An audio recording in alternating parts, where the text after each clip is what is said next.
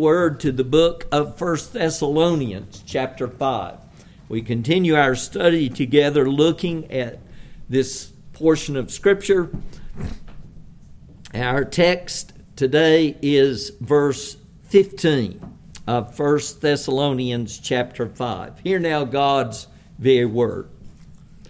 See that no one repays anyone evil for evil, but always seek to do good to one another and to everyone.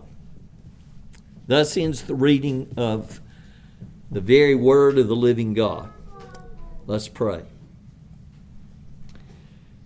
Father, we come as your little children bowing before you this day, thanking you for your word, the very word of your mouth. Thank you, O Lord, that you have given not only the written word and preserved and kept it down through the centuries, but Lord, you, the same God who spoke and gave your word and preserved it and kept it, you are the God who now we rejoice is the true and the living God. The same God. We beg you would come by your Spirit, and you, Lord Jesus, would preach your gospel to our hearts. Lord Jesus, you are the only one who can save us and keep us. You're the only one who can transform us from being lost and fallen and on the road to hell, to be those who are forgiven and adopted and growing more and more to bear and reflect your image, looking forward to the bliss of heaven. And so, Lord, we beg that you would come and that you would capture us afresh by your amazing grace, and that you would revive our hearts to hope in you and to give ourselves anew to follow you and to be those who are tools in your hand and view ourselves as such, to minister your mercy and your kindness to those around us. Hear our cry. In Jesus we pray. Amen.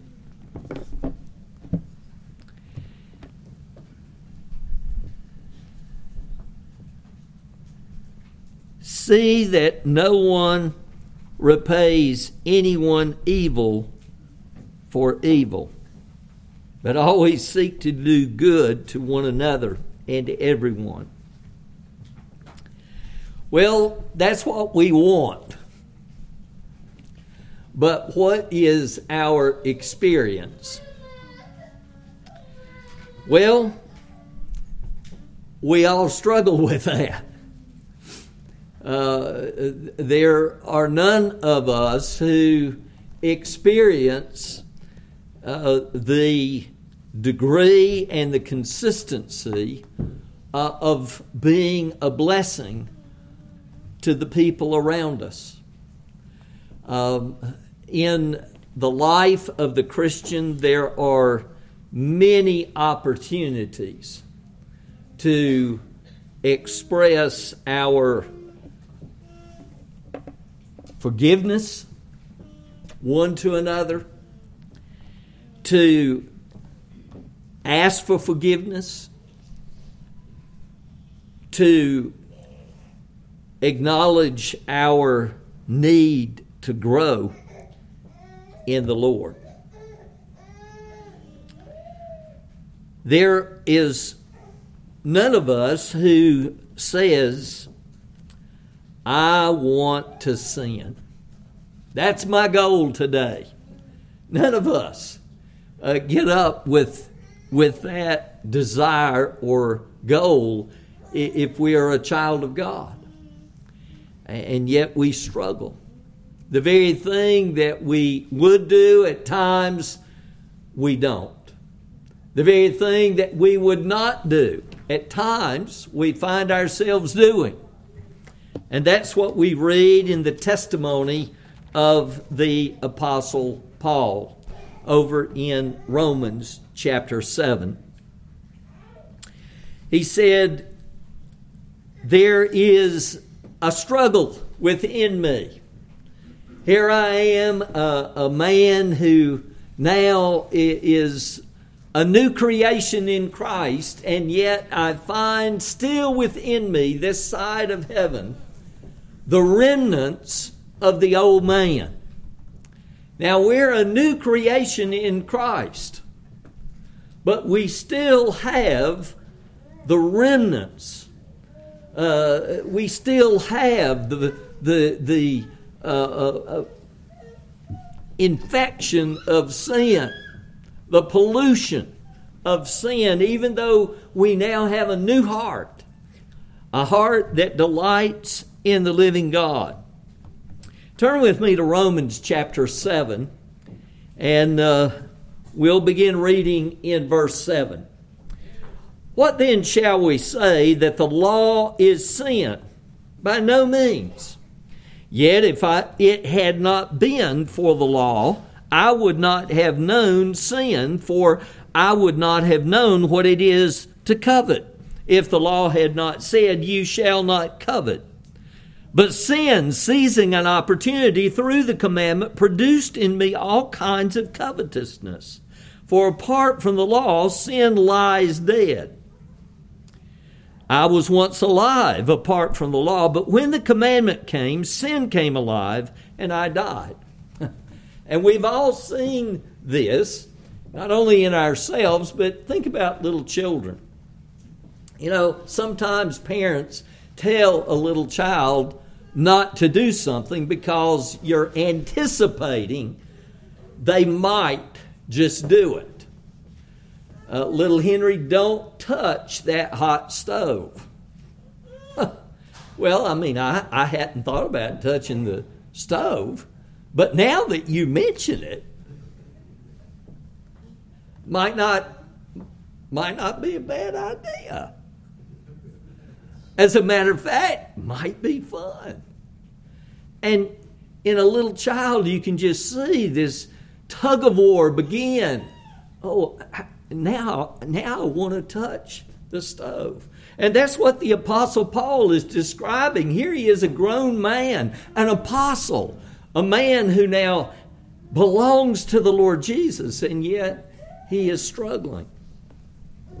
Well, he goes on in verse 9. I was once alive apart from the law, but when the commandment came, sin came alive, and I died. And the very commandment that promised life proved to be death to me. For sin, seizing an opportunity through the commandment, deceived me, and through it killed me. So the law is holy, and the commandment is holy and righteous and good. The problem is not with the standard of right and wrong that God has. The problem is I'm fallen in Adam. And even after becoming a believer in Jesus, even though now I have a heart in the inner man that delights in God's law, I still struggle, just like that little child. Verse 13, did that which is good then bring death to me? By no means. It was sin, producing death in me through what is good, in order that sin might be shown to be sin, and through the commandment might become sinful beyond measure. For we know that the law is spiritual, but I am of the flesh, sold under sin. For I do not understand my own actions, for I do not do what I want, but I do the very thing I hate. Now, if I do what I do not want, I agree with the law that it is good. So now it is no longer I who do it, but sin that dwells within me. Now he's not denying his own responsibility, but he's just saying that as a child of God, it's contrary to what I am now. It is not what I want to be doing. I did it. I decided to do it. I gave myself to do this wrong, but it's this sin that remains in me. I used to, before I was converted, I could live with sin, but I can't now because God has made me His child. And because we are belonging to the Savior, to Jesus, the Holy One, we want to please Him. We want to be a blessing, and it pains us. It hurts our heart when we are not walking with our gracious Lord. For I know that nothing good dwells in me, that is, in my flesh, for I have the desire to do what is right, but not the ability to carry it out. And you see, an unconverted person does not want to do what is good. Romans 8 says that the natural man does not submit itself to the law of God, doesn't even want to please God. Romans 3 gives this description of people who are under the power of sin. We're full of hate toward God and hate toward one another, and we don't want to do what is right. And so verse 19, for I do not do the good I want, but the evil I do not want is what I keep on doing. Now, if I do what I do not want, it is no longer I who do it, but sin that dwells within me. So I find it to be a law that when I want to do right, evil lies close at hand. For I delight in the law of God in my inner being, but I see in my members another law waging war against the law of my mind and making me captive to the law of sin that dwells in my members. A day is coming when that will not be the case anymore for the child of God. When we are glorified. When a person trusts in Jesus, the second we believe in Him, God justifies us. God imputes, He credits to our bankrupt account the perfect righteousness of Jesus Christ. His perfect sacrifice is our payment for sin, so that we are no longer guilty before God. And He imputes, the second we believe in Jesus, the perfect obedience of Jesus, His perfect life of obedience, so that when the Father looks at us, we are not just forgiven, but we are righteous in His sight. He sees His Son when He looks at us. And how did the Father view the Son? This is my beloved Son in whom I am what? Well pleased. And that is why a Christian glories so in the Lord Jesus. It is because He is our righteousness, and we understand. And the more we grow to know the living God, the more we say with old John Newton, amazing grace. How sweet the sound that saved a wretch like me. We are more and more amazed that the holy, holy, holy God would give His Son to rescue us.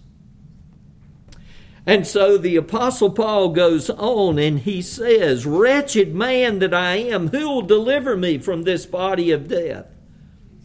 Thanks be to God through Jesus Christ our Lord. Not only does God justify us the second we believe in Jesus, but He adopts us into His family. and He is sanctifying us. He's changing us more and more into the image of His Son. His Spirit takes the Word of God and is changing us and causing us to grow in our hatred for the remnants of sin that remain, and to learn the paths of Jesus and the delight to follow Him more and more. But someday, the struggle with sin will be over when Jesus takes us home. And that's called glorification. And indeed it will be glory when we don't struggle with sin anymore. Oh, that will be so sweet. To be in the presence of our Redeemer. For Him to wipe the tears from our eyes and welcome us home into the glories and the splendors of heaven, before the throne of God Almighty, joining our voices with the saints who have gone before and the angelic hosts, praising our God and serving Him forever and ever with joy and gladness, no longer struggling with sin, but being a blessing to the Lord our God and a blessing to the people around us in perfect holiness. Well, in the meantime, God says to us He has work for us to do. And so I want you to turn back with me to 1 Thessalonians chapter 5. And in verse 15, see that no one repays anyone evil for evil, but always seek to do good to one another and to everyone. See that no one repays anyone evil for evil. God says, don't do this. Don't pay back evil for evil.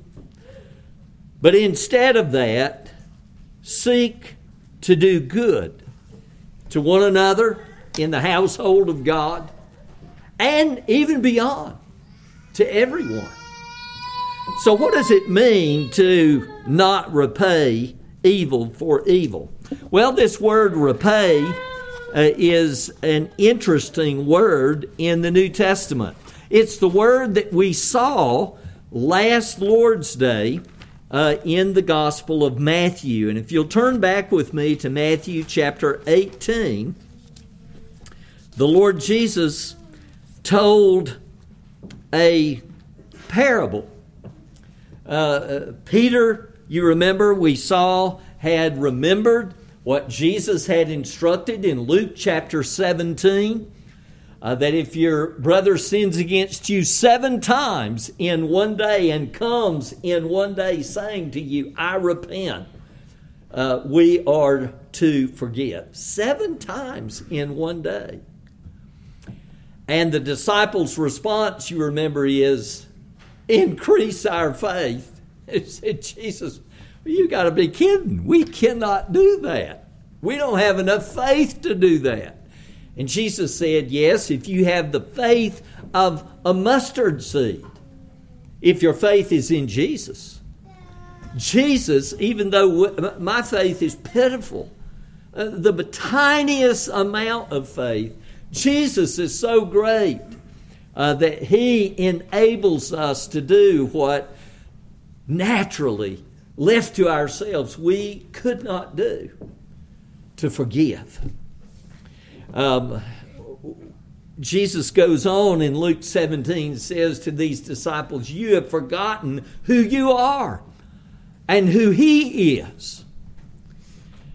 And so, in Matthew chapter 18, Peter came up, verse 21, and said to Him, Lord, how often will my brother sin against me, and I forgive him as many as 7 times? And you can just picture in your mind's eye. Jesus had said 7 times. Peter remembered. And he's waiting for Jesus to praise him and probably stop whatever was going on, call all the disciples together and say, now Peter has arrived. I want you guys, Peter, repeat the question again. And then Peter was waiting for Jesus to just commend him. And surely it must have rocked Peter and all of the disciples back on their heels to hear Jesus say, well, I don't say 7 times, but 70 times 7. And then Jesus gave a parable. The kingdom of heaven can be compared to a king who wished to settle certain accounts. And one man, a servant, owed him 10,000 talents. A talent was a weight. There was the king's talent and the common talent. This was a king. And the king's talent was 123 pounds.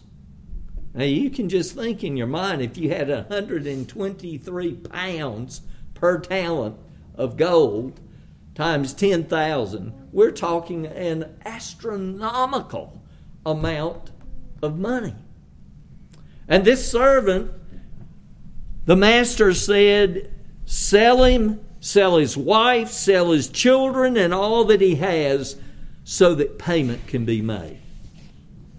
The servant fell on his knees, imploring him, have patience with me, and I will, and here's the word, same word, pay you everything. I will repay you. I'll pay what I owe. That's the word. And out of pity for him, the master of that servant released him and forgave him the debt. But that same servant went out. He found one of his fellow servants who owed him 100 denarii, and seizing him, he began to choke him, saying, and here's your word again, pay what you owe. Repay it. Give me what is due. So his fellow servant fell down and pleaded with him, have patience with me. And here's your word again, and I will pay you. He refused and went and put him in prison until he should pay the debt. Same word. And when his fellow servants saw what had taken place, they were greatly distressed. And they went and reported to their master all that had taken place. And then his master summoned him and said to him, you wicked servant, I forgave you all that debt because you pleaded with me. And should you have not had mercy on your fellow servant as I had mercy on you? And in anger, his master delivered him to the jailers until he should, and here's your word again, pay all his debt. So also my heavenly Father will do to every one of you if you do not forgive your brother from your heart. And so here we have a passage that uses this term. We see the same term used, and we'll just look at one other place over in Matthew chapter 16. Matthew chapter 16, a couple of chapters earlier. In verse 27, we read, for the Son of Man is going to come with his angels in the glory of his Father, and then he will repay each person according to what he has done. Jesus is going to pay. He's going to force payment in terms of what people have done, and they will spend eternity paying the debt of sin. Well, back to 1 Thessalonians chapter 5, God says, see that no one repays anyone evil for evil, but always seek to do good to one another and to everyone. When someone does us wrong, we there's something inside of us that screams they ought to pay. And what we have to understand is that we are desiring justice. We are desiring for that debt that person has done against us to be paid. Turn with me to Romans chapter 12. The Lord tells us that the child of God understands that it's not our responsibility to demand payment. That somebody else is going to settle the accounts. And we want to participate with Him. We don't want to muddy the waters, if you will. We want everything to be left clear, the truth. Look in Romans chapter 12, beginning in verse 14. Here we have a series of just practical, everyday commands for how a Christian ought to live. And that's what we're looking at in 1 Thessalonians chapter 5. In light of the grand scheme of things, of Jesus laying hold of us, and He's going to come and in history someday, between those two big events that a Christian is so attached to, God converting us and God coming and finishing, rescuing us on that great day. Between that, there's history, our history of living in this life. And so in verse 14, bless those who persecute you, bless and do not curse them. Now that's not natural to the fallen person who's unconverted. When somebody does us wrong, what does the world say? Dish it back. That is what the old sinful nature immediately wants to do. But God says, no. Bless those who persecute you. Bless and do not curse them. Now, we don't have time this morning. This is not denying the duty and responsibility for self-defense. And we could talk about that. And if you have questions about that, I would love to talk with you afterward. Let me just take you to two passages real quick. Turn with me over in the book of Exodus. And in chapter 23, in verse 4.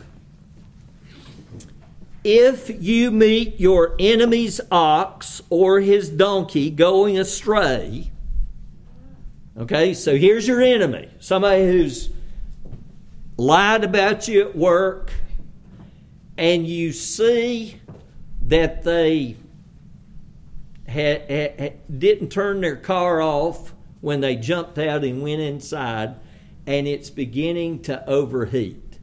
Now, what are you going to do? Boy, that's a shame. Their car's going to blow up. I really hate that for them. Or do you go over and turn their car off? That's what he's describing here. You meet your enemy's ox or his donkey going astray, you shall bring it back to him. If you see the donkey of one who hates you lying down under its burden, you shall refrain from leaving him with it. You shall rescue it with him.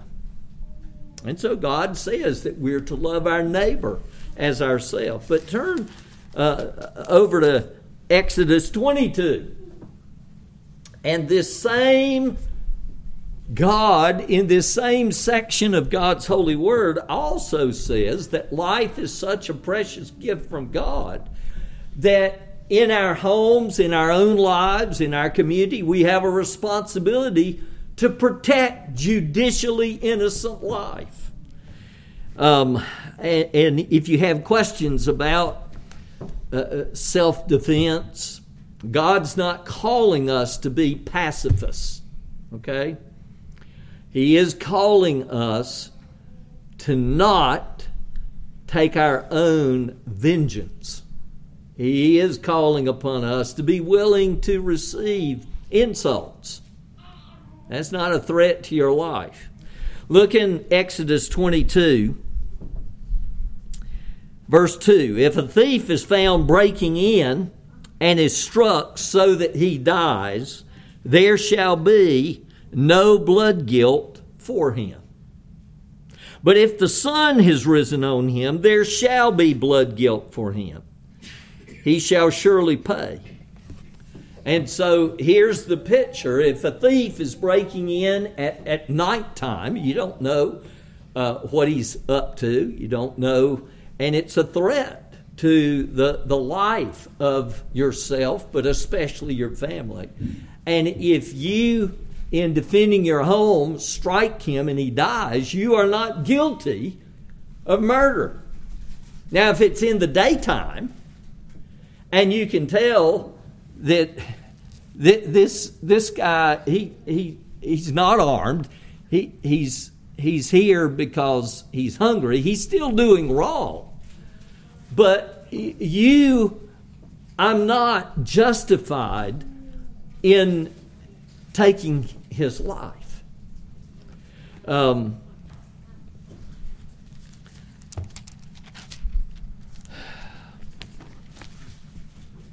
Back to Romans 12. Bless those who persecute you. Bless and do not curse them. Rejoice with those who rejoice. Weep with those who weep. Live in harmony with one another. Do not be haughty, but associate with the lowly. Never be wise in your own sight. Repay no one evil for evil. And there's your word again. Same word in 1 Thessalonians 5:15. Repay no one evil for evil. But give thought to do what is honorable in the sight of all, if possible. So far as it depends on you, live peaceably with all. Beloved, never avenge yourselves, but leave it to the wrath of God, for it is written, vengeance is mine, I will repay, says the Lord. God is the one who's going to settle the accounts. To the contrary, if your enemy is hungry, feed him. If he's thirsty, give him something to drink. For by so doing, you will heap burning coals on his head. And again, this is talking about a personal enemy. It's not denying that civil governments have the responsibility to defend with an army in a just war. The Bible teaches that is right in the sight of Almighty God. But this is talking about just personal insults. This is talking about that your life isn't threatened. What does God want us to do when people are just mean and ornery? God says that we are to fight against that evil God's way. Satan's way of fighting against that, the world's way against fighting when your husband or your wife is dishing it out, is to what? Dish it back. But God says, no, that's not what I'm calling you to do. I'm calling you to fight against evil my way. Vengeance is mine. I will repay, says the Lord. To the contrary, if your enemy is hungry, feed him. Again, a quote from the Old Testament. If he's thirsty, give him something to drink, for by so doing you will heap burning coals on his head. When people would come and besiege a city to capture it, one of the defense mechanisms was to drop big rocks on the people who were trying to breach the wall or the gate. Another mechanism for defense was to pour boiling water or hot oil on them. Another mechanism was then to pour burning coals down on their heads. And God says that when His people return good for evil, it is like pouring burning coals on the head of an enemy. Verse 21, do not be overcome by evil, but overcome evil with good. Your brother or your sister maybe have gone into your room and broken your favorite tea set or your favorite model that you labored months building. Justice needs to be done immediately. But God says, no. If your enemy is hungry, do what? Feed him. If he's thirsty, give him something to drink. For in so doing, you will heap burning coals on his head. Now, I want you to notice something else in verse 19. Beloved, never avenge yourselves. Never seek vengeance. This is not talking about in the moment. This is talking about somebody's done you wrong and you go, I'm going to get them back. I'm going to pay them back. They're going to pay. But leave room for the wrath of God. Isn't that an interesting way the Lord describes how He's going to settle accounts? God says vengeance belongs to Him. He will repay. And God says leave room for the wrath of God. Don't get in God's way. Years ago there was a counseling situation that I had, and there was a woman whose husband had been unfaithful to her. And I said, listen, it's not up to you to get him back. You pray for him. You just step back and let your big brother take care of him. You know who the Christian's big brother is? Is Jesus. And I'm telling you, He can hit a whole lot harder than you can. He has an infinite number of ways to deal with people who have done wrong. And so that's how God calls upon us to fight against evil. He's not saying that we're to go along with evil. He says that we are not to take our own vengeance. And so in 1 Thessalonians chapter 5, see that no one repays anyone evil for evil, but always seek to do good to one another and to everyone. Now we're going to look in closing at just a couple of illustrations of what that looks like. What does it look like to heap burning coals? What does it look like to do good to those who are dishing it out? Turn with me, first of all, to Proverbs chapter 15. When somebody is talking trash to you, what are you tempted to do? What am I tempted to do? It is to talk trash back. I mean, that's just, the natural thing to do, isn't it? But that's not what God says to do. God says, never pay back evil for evil to anyone, but seek to do good. What does that look like? Well, look at Proverbs 15, verse 1. And this takes the grace of God to do this, to learn to not give ourselves to the remnants of the old man and dish it back. Look at Proverbs 15, verse 1. A soft answer turns away wrath, but a harsh word stirs up anger. How do you put a fire out? Well, you don't pour gasoline on it.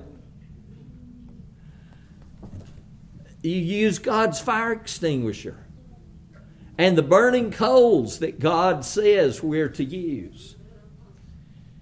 A soft answer turns away wrath, but harsh words, yelling, screaming, dishing it back, just stirs up anger.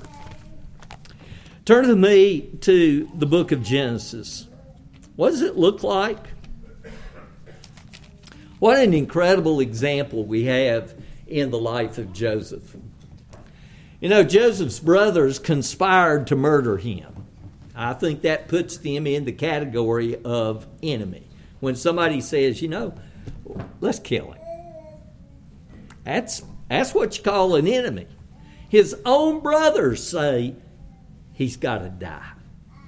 And then after they capture him and I don't know whether they were thinking about how to do it or when to do it, they said, you know, here's this caravan going down to Egypt. Let's just sell him as a slave. And his blood won't be on our hands. We'll get rid of him. It's just like we murdered him. He'll never be seen again. You know, problem solved. We're good. We're not guilty of murder. We've granted him mercy. He's alive. I mean, you know, the fact that he'll be a slave for the rest of his life, no big deal. And so these wicked men, his brothers, sell him. And later, when they are in prison, they say to one another, don't you remember how the lad cried for mercy? And we were so hard-hearted. Guys, the chickens have come home to roost. And Joseph is listening to all of this. What does Joseph do? He is next to Pharaoh himself, and these brothers now are all at his mercy. He could have just spoken a word, I want all these guys executed, and every one of them could have been executed. What does Joseph do? Well, first of all, God put it upon his heart to help them grow. And then finally, he reveals himself to them. Never pay back evil for evil to anyone, but seek to do good to one another and to everyone. Genesis 45, verse 1. Then Joseph could not control himself before all those who stood by him, and he cried, make everyone go out from me. So no one stayed with him when Joseph made himself known to his brothers. And he wept aloud so that the Egyptians heard it, and the household of Pharaoh heard it. And Joseph said to his brothers, I am Joseph. Is my father still alive? But his brothers could not answer him, for they were dismayed at his presence. So Joseph said to his brothers, come near to me, please. And they came near, and he said, I'm your brother Joseph, whom you sold into Egypt. And now do not be distressed or angry with yourselves because you sold me here.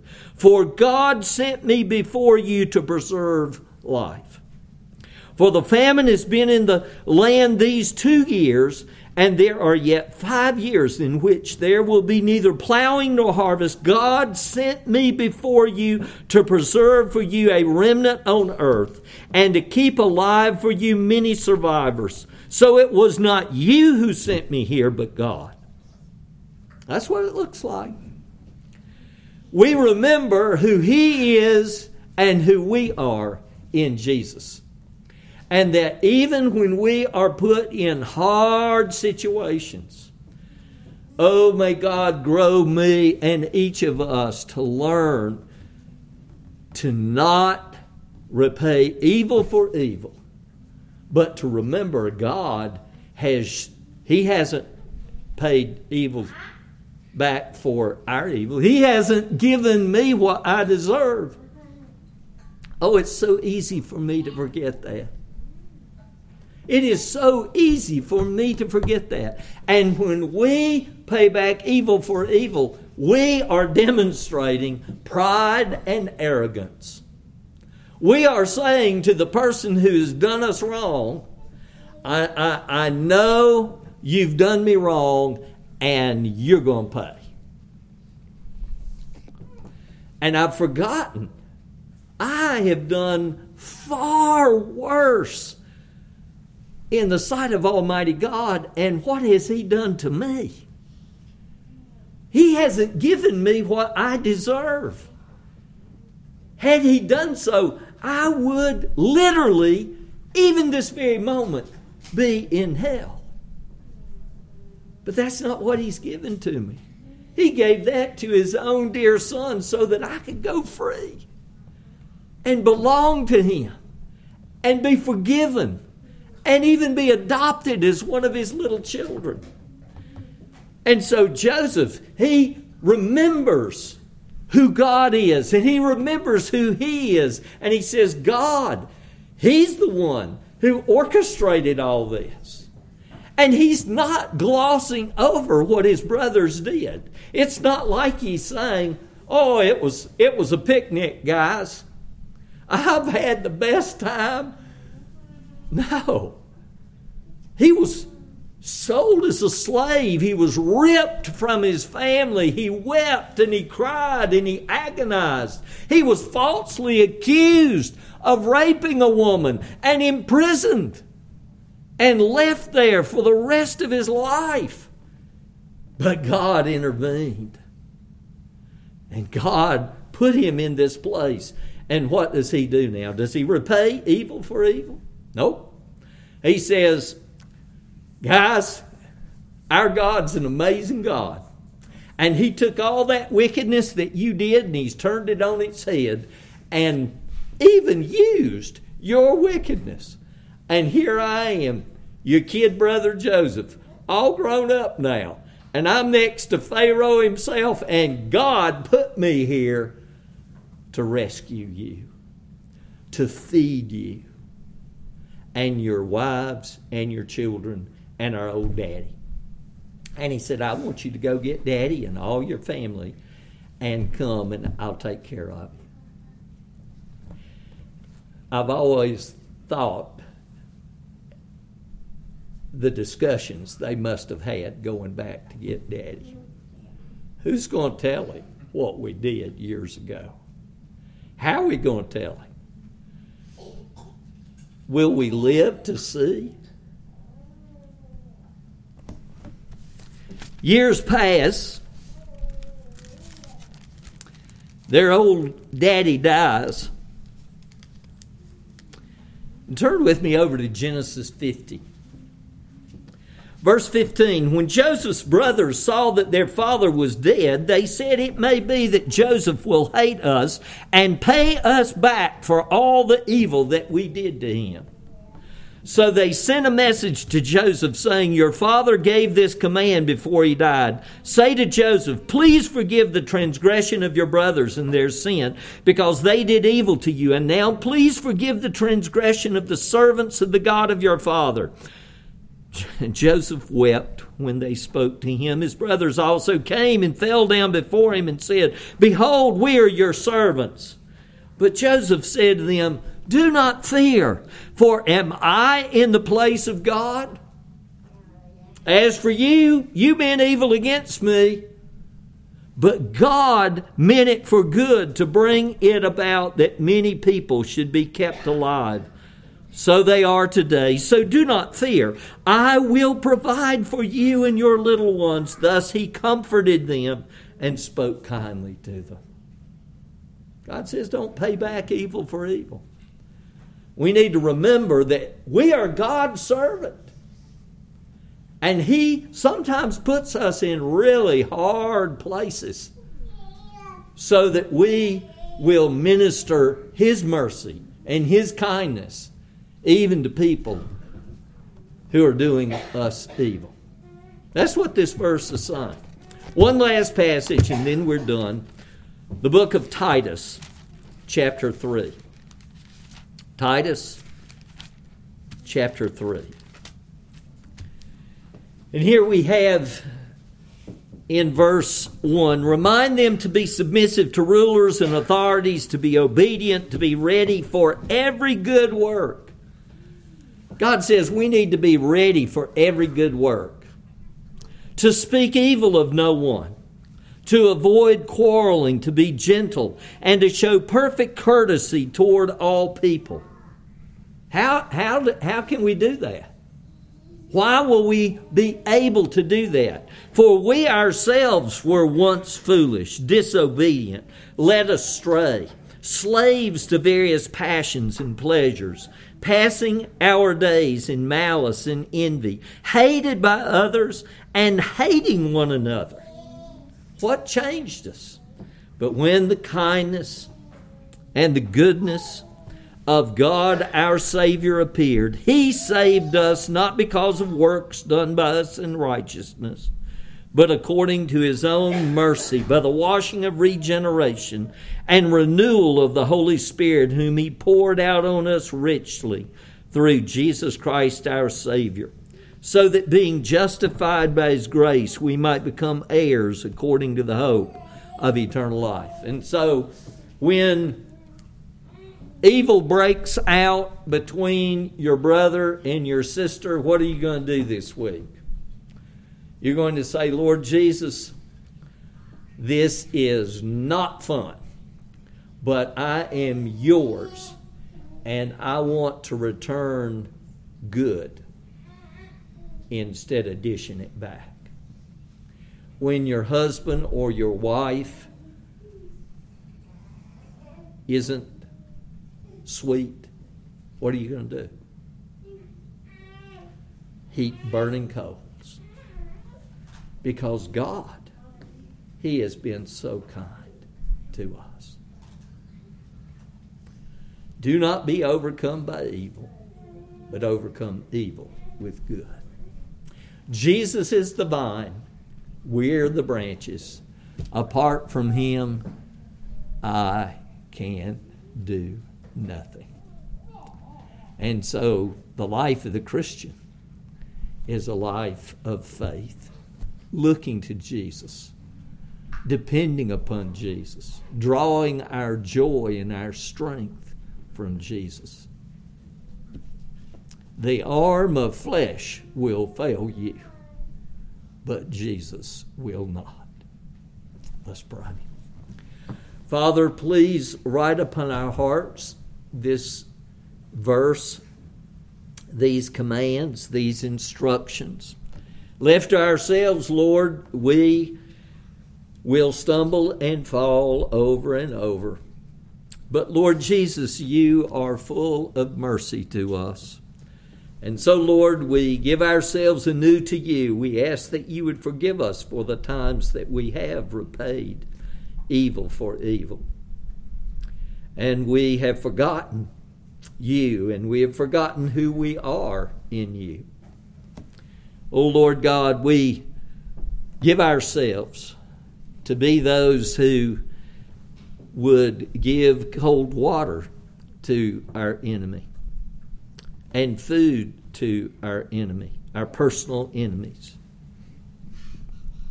and to see your mighty hand at work, bringing the gospel to bear and bringing victory in your sweet name.